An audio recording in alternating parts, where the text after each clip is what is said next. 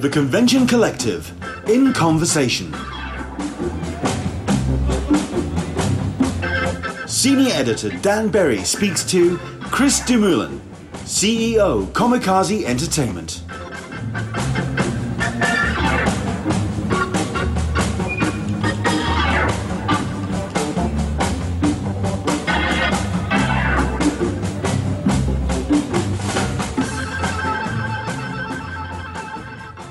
Hi, this is Dan Berry with the Convention Collective. I'm here with Chris Dumoulin, the CEO of Comikaze, who runs LA Comic Con, kind of talking about the upcoming show as well as some other stuff that they have planned.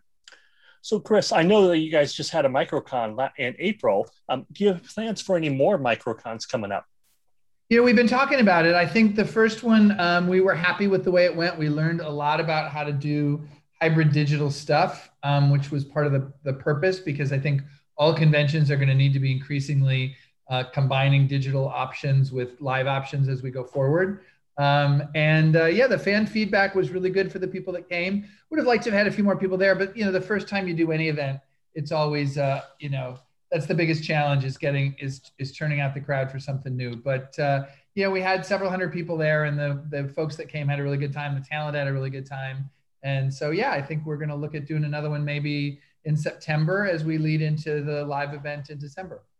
Got it. Now, I know with LA Comic Con coming up, what do you feel sets that con apart as a destination con for people to travel to?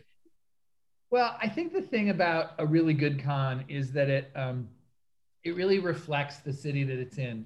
And so with LA, LA is such a unique mashup of pop culture because so much of American pop culture comes from here, and celebrities and the beach and skateboarding lifestyle. So I think what makes LA different is that we have, I think, a broader mix of celebrities who show up and things that you can do when you come. I think the artists that we bring in reflect that. I think, we always end up with about between 600 and 700 exhibitors and artists, and you get a really nice flair for LA with that. And then, A-list talent. You have to have some great people. Frank Miller's never come to our show before. Giancarlo Esposito's coming this year. He's never come before. So I think you always have to have some of the fan favorites to fuel the nostalgia of why people go to cons, but also some people that are in very current entertainment to sort of keep it fresh for everybody. Now, I know you guys have already started announcing some guests. What are you the most excited for about this year's live con? Well, okay, so me personally versus us as an organizer. Me personally, as my staff, the whole team will tell you, I'm a huge SpongeBob fan. So anytime Tom Kenny's able to join us, I'm thrilled. Pushed me right back in my family room 10, 15 years ago when my kids were little and we all used to sit on the couch and memorize every single episode. I mentioned Frank Miller. Frank is a giant in the comic world. He's never come before, and I think that'll be, with Stan's passing, Frank is really one of the giants, the legends in the business. And so it'll be great to have him there. We also have Giancarlo Esposito, who's got an amazing resume, but most recently with Mandalorian coming to join us. And we're looking at hopefully bringing in some other elements of Mandalorian and Star Wars to build that out. And then somebody like Zach Levy, who's really sort of exploded in the last few years, especially with Shazam. For him to come for the first time, I think is exciting too. So the thing I have to say, though, the thing that I think everybody should do is look at the guest list, because the thing about a good con is there's always going to be one guest or one vendor who's selling the thing that is most meaningful to you, that special show from your childhood or young adult times that just has so much emotional resonance to you. And it's when that celebrity is there that it may not mean as much to everybody else, but to you, that's the world. And I think, to me, that's the fun of discovery at a good convention, is that you have a really eclectic variety of celebrities there for all the fans. Now, I know it's been almost, by the time the con rolls around, it will be almost 2 years since your last one. Yeah. How will this year's LA Comic Con be different from the one you guys did in 2019? Well, yeah, we did October of 2019 to December of 2021, so it's a long time. One of the big things people will notice who've been before is that we're now using the entire convention center. So we've spread out. In the past, we were in South Hall, and sort of outside of that, we're now spreading out. We'll take over all of the West Hall, all the other conference rooms. And so we'll have a little more content, but we're also going to spread everything out because nobody really knows exactly what the LA Department of Public Health guidelines are going to be for density at big events at that point. So we want to make sure we have tons more space so we have the ability to spread things out if we need to. And I think what that will mean is that South Hall, which is where most of the exhibitors are, and it's probably where the main stage will be, but so autographs and photographs will have their own separate hall. Registration is going to have its own separate hall. We'll have an entirely different activation going on in the West Hall. So I think you'll find there's more stuff there, and you can really get around and see it because it's by being spread out, the crowds won't be as intense in any one place. So you're basically going to do what you had originally planned for the 2020 con, where it's spread out more. That way there's a lot more space. Yeah, I think we're definitely going to take the whole convention center. The only difference versus the December con that we had planned last year is we'll probably be able to have more content in those spaces. So we've got a couple of different things we're working on right now to bring whole new activations into some of those areas. So we won't have to use them just for social distancing. We'll actually be able to use them for fan content. Now, being that COVID, hopefully by December, will have ramped down quite a bit. How confident are you of a strong turnout this year compared to the 2019 show? You know, it's hard to know exactly what it's going to be compared to 2019. I absolutely believe there will be tens of thousands of people who come and buy tickets. And, you know, until we actually get to the event, we're not going to know if we had 123,000 people in that was the total attendance in 2019. And I think it could be that, it could be 10 to 20% less than that, and it could be 10% more than that because there's so much pent up demand. I think the thing we want to make sure that we do is we understand what all the guidelines are, and no matter how many people show up, we're prepared to handle them, we're prepared to process them quickly, get them in, get them on the floor, provide a safe experience for them, you know, so that everybody who does come has a great time. Now, we took a couple of questions from some of our viewers and readers of the site. One of them asked about the wrestling area. Any chance, and they were basically complaining that it was too close to some of the actual comic creators and artists, and it was tough for them to hear. Is there any plans for the wrestling area to move to a different area or not be there at all? You know, we're still talking to a couple of different wrestling folks right now. We haven't finalized anything, but I would love to get that feedback if you can send it to me, because that's one of the things that you, as I recall in 2019, that came in kind of late. We didn't have a lot of options on where to put it. So if where it was awkward, with 1.2 or 1.3 million square feet of space, we definitely have the space to move it someplace that'll be best for the fans to enjoy it. And another one of our readers basically asked this question. LA Comic Con usually has excellently created major and independent comics representation through the Comic Bug with the Bug Pavilion. Are you looking to continue fostering and improving those relationships with creators? Absolutely. I think it's one of the most important things that what we do. I mean, we'll probably have anywhere between 250 and 350 artists who come in, and for artist tables, we have a lot more than a lot of other shows because there are so many creators in LA. And I think that feeling of, you know, you turn down an aisle as a fan and you find something there that you've never seen before, that sense of discovery and wonder and delight that you found, you know, a great new artist or a great new, you know, collectible vendor is that's a huge part of what it means to come to a convention. So we're 100% dedicated to that. We've worked with Comic Bug and a lot of the different comic shops in the area. They give us feedback on artists that they think are great, and we provide free tables to some of those people to make sure that they can come. So yeah, we're 100% dedicated to making sure that the local artists have every opportunity to come and put their stuff in front of the fans and let the fans find them. Yeah, that's one of my favorite parts of your show is the huge amount of artists that are there, just from bigger name artists to independent artists, ones I would have probably never heard of, if not for a con like you inviting them. Right. No, I as a fan, I totally agree with you. It's one of my favorite parts of the show. Now, do you have any, I know it's a little bit early to talk about programming, but do you have any programming planned or that would promote or analyze POC or gender diverse stories? You know, I think one of the things we try to do is we have more panels because of the space that we have. We have more panels than most shows. So we'll have as many as 160 different panels.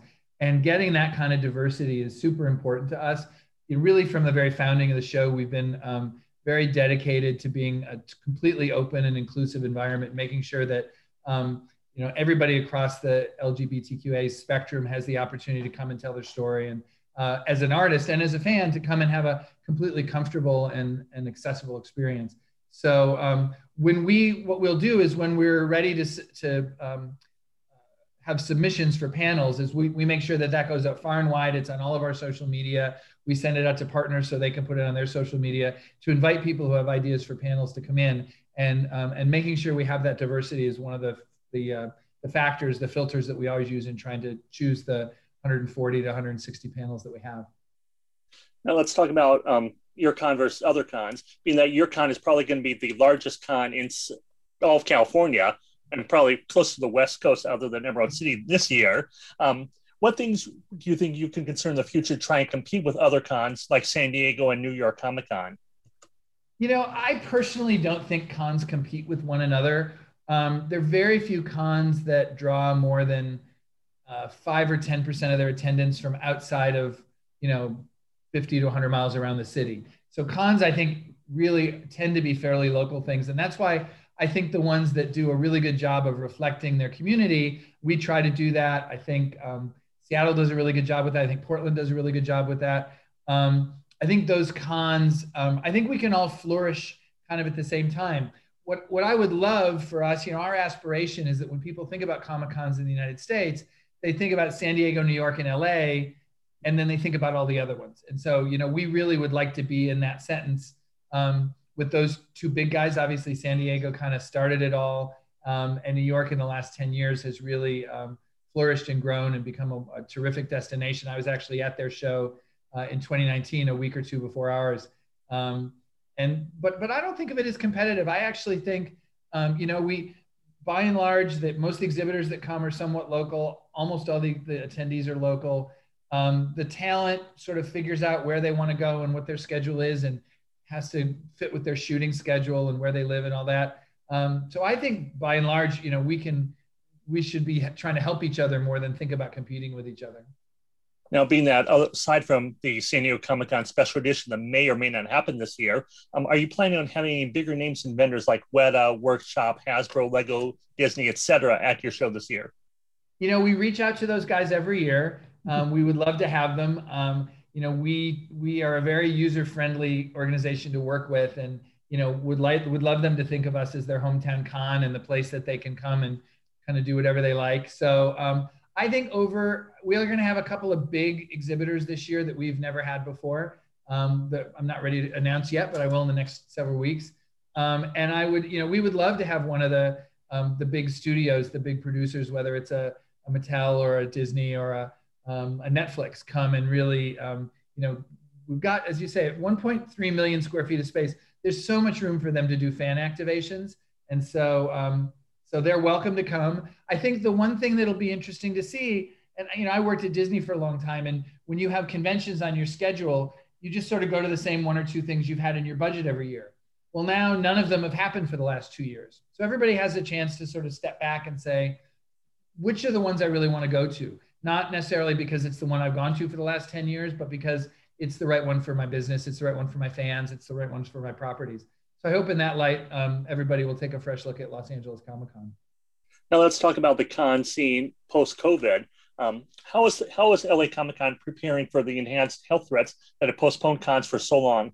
Are you going to require vaccination proof? If not, how are you going to ensure COVID-averse conditions in closed spaces? We don't know exactly what the specific tactical details of our strategy is going to be yet, because the show's not for another 6 months. What I will say is that we, going through the whole process last fall, we developed a great relationship with the LA Department of Public Health, the County Department of Public Health in the city. And we were in almost daily contact with them in terms of what they were projecting and what were all the guidelines that we needed to follow to be safe. So we'll do the same thing this time around. We'll also look for cues from the CDC or the state from Sacramento, but we'll just make sure that whatever is being recommended as being the safest thing that can be done, we'll do that or more. And so I've tried not to guess what those things are going to be, because I think really what's going to happen is we're going to see vaccinations and things sort of as that progresses between now and September. And probably in September, they'll start to really formulate what they want, the bigger conventions, the bigger events to follow for fourth quarter. And so we'll do that. Whatever is required, we can handle it. We were prepared to do the most rigorous things for literally every single person that was going to come on property last year. So we'll just do whatever's required. And what does the post-pandemic con organization taught you guys in terms of how you're planning ahead? I think that a couple of different things. One thing is you're going to see a lot more integration of technology into the things we do. So our main stage panels and probably the next 4 panel rooms are all going to be broadcast streaming live, so that people who either they don't feel comfortable coming to the show, or they don't live in Los Angeles, but they think the content's really cool, they have more easy access to that. We had some great experiences with the digital meet and greets around the MicroCon. And so I think we're going to expand that both for talent that can't come into the show for various reasons, or for fans that really want to meet that talent, but they can't come into the show. And so I think you'll see a lot more integration of digital broadcasting and digital elements of the core parts of the show. We even did it from a shopping standpoint. We developed an online mall. We developed it with a video game developer. So it was a kind of a fun experience to walk through and shop. And I think we've got close to 100 vendors on it now, and hope to have 200 to 300 of our vendors up on it in time for the show. So I think our lives, what we all learned is that we can live a lot of our lives digitally, but we still want to get together in person. And so what we want to make sure is that for the people that come in person, it's an amazing, unforgettable in-person experience. But for the people who want to sample some or all of what we do at the con digitally, that they've got an easy option to do that as well. Now let's talk about you as a fan. What are some of your favorite fandoms? I know you mentioned Tom Kenny and SpongeBob SquarePants earlier. I am, there's a couple of them. I think as a father, there are a lot of those sort of Nick cartoons from the 90s and the early 2000s that, are indelibly part of me. And I have 2 kids, they're 21 and 24. And when they were little kids, those shows that were great for the whole family to sit and watch, they have a special place in my heart. For me, as the lifelong nerd fan, I've always been like a hardcore Lord of the Rings guy. Probably read the entire series 15 times. I worked in the movie business for a while, had the opportunity to work with the C.S. Lewis estate and Walden Media, creating the Chronicle of Narnia's movies 10, 15 years ago, The Lion, Witch, and the Wardrobe, Prince Caspian, and Dawn Treader. Those were amazing experiences. And the core fan in me is a Marvel Comics fan. Actually, I've told this story. I had, when I was in college, I had a collection of every Avengers comic that had ever been made up till that point. Every edition, every annual, every giant size, everything. And when I was in college, I ran out of money. And in order to pay tuition, I had to sell my collection. And wow.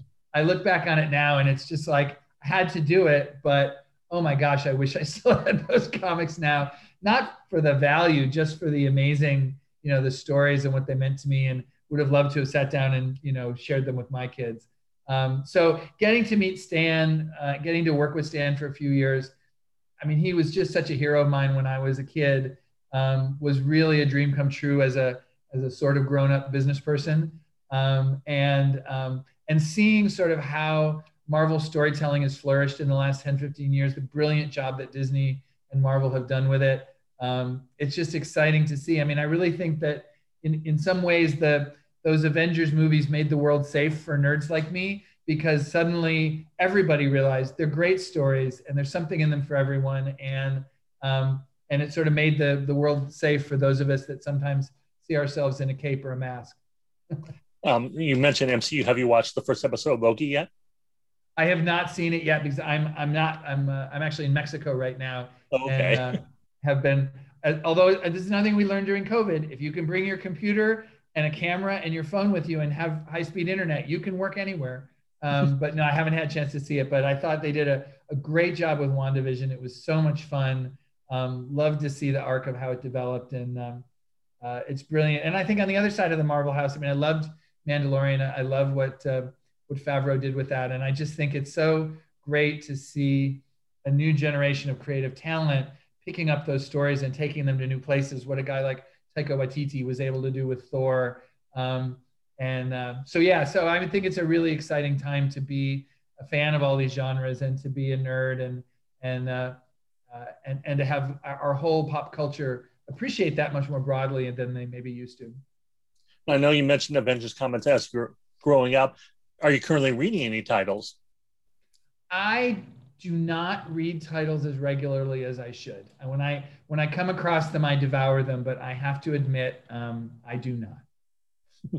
And I know you've been with LA Comic Con, or Comikaze, I should say, since 2012. How has your role progressed over the years? Well, it's funny. When I first encountered it in 2012, I was working for a big trade show company called Advanced Star, and I managed a bunch of big business trade shows, the Licensing Expo and an apparel show called Magic.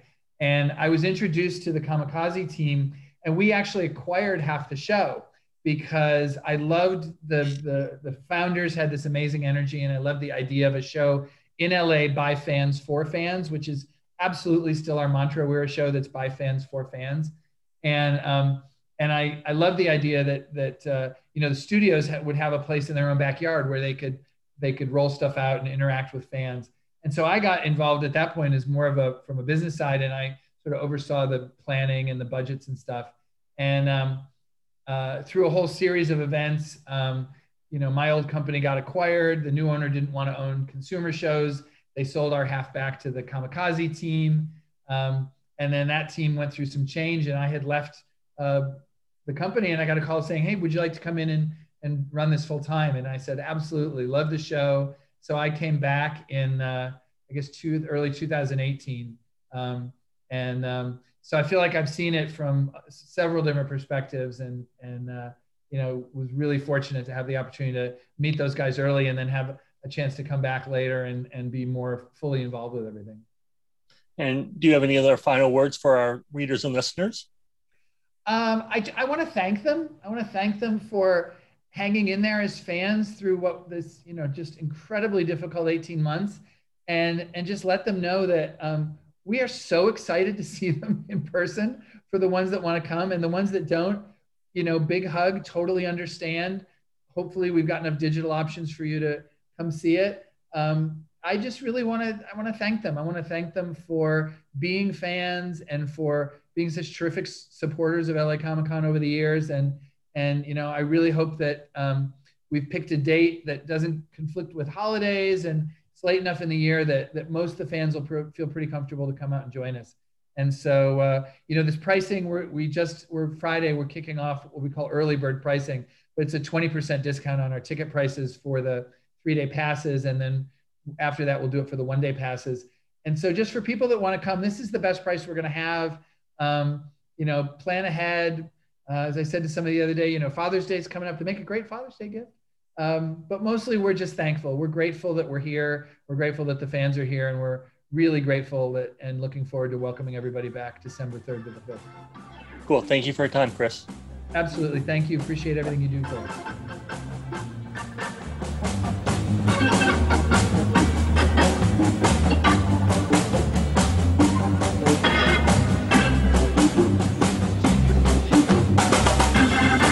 This has been a production of the Convention Collective.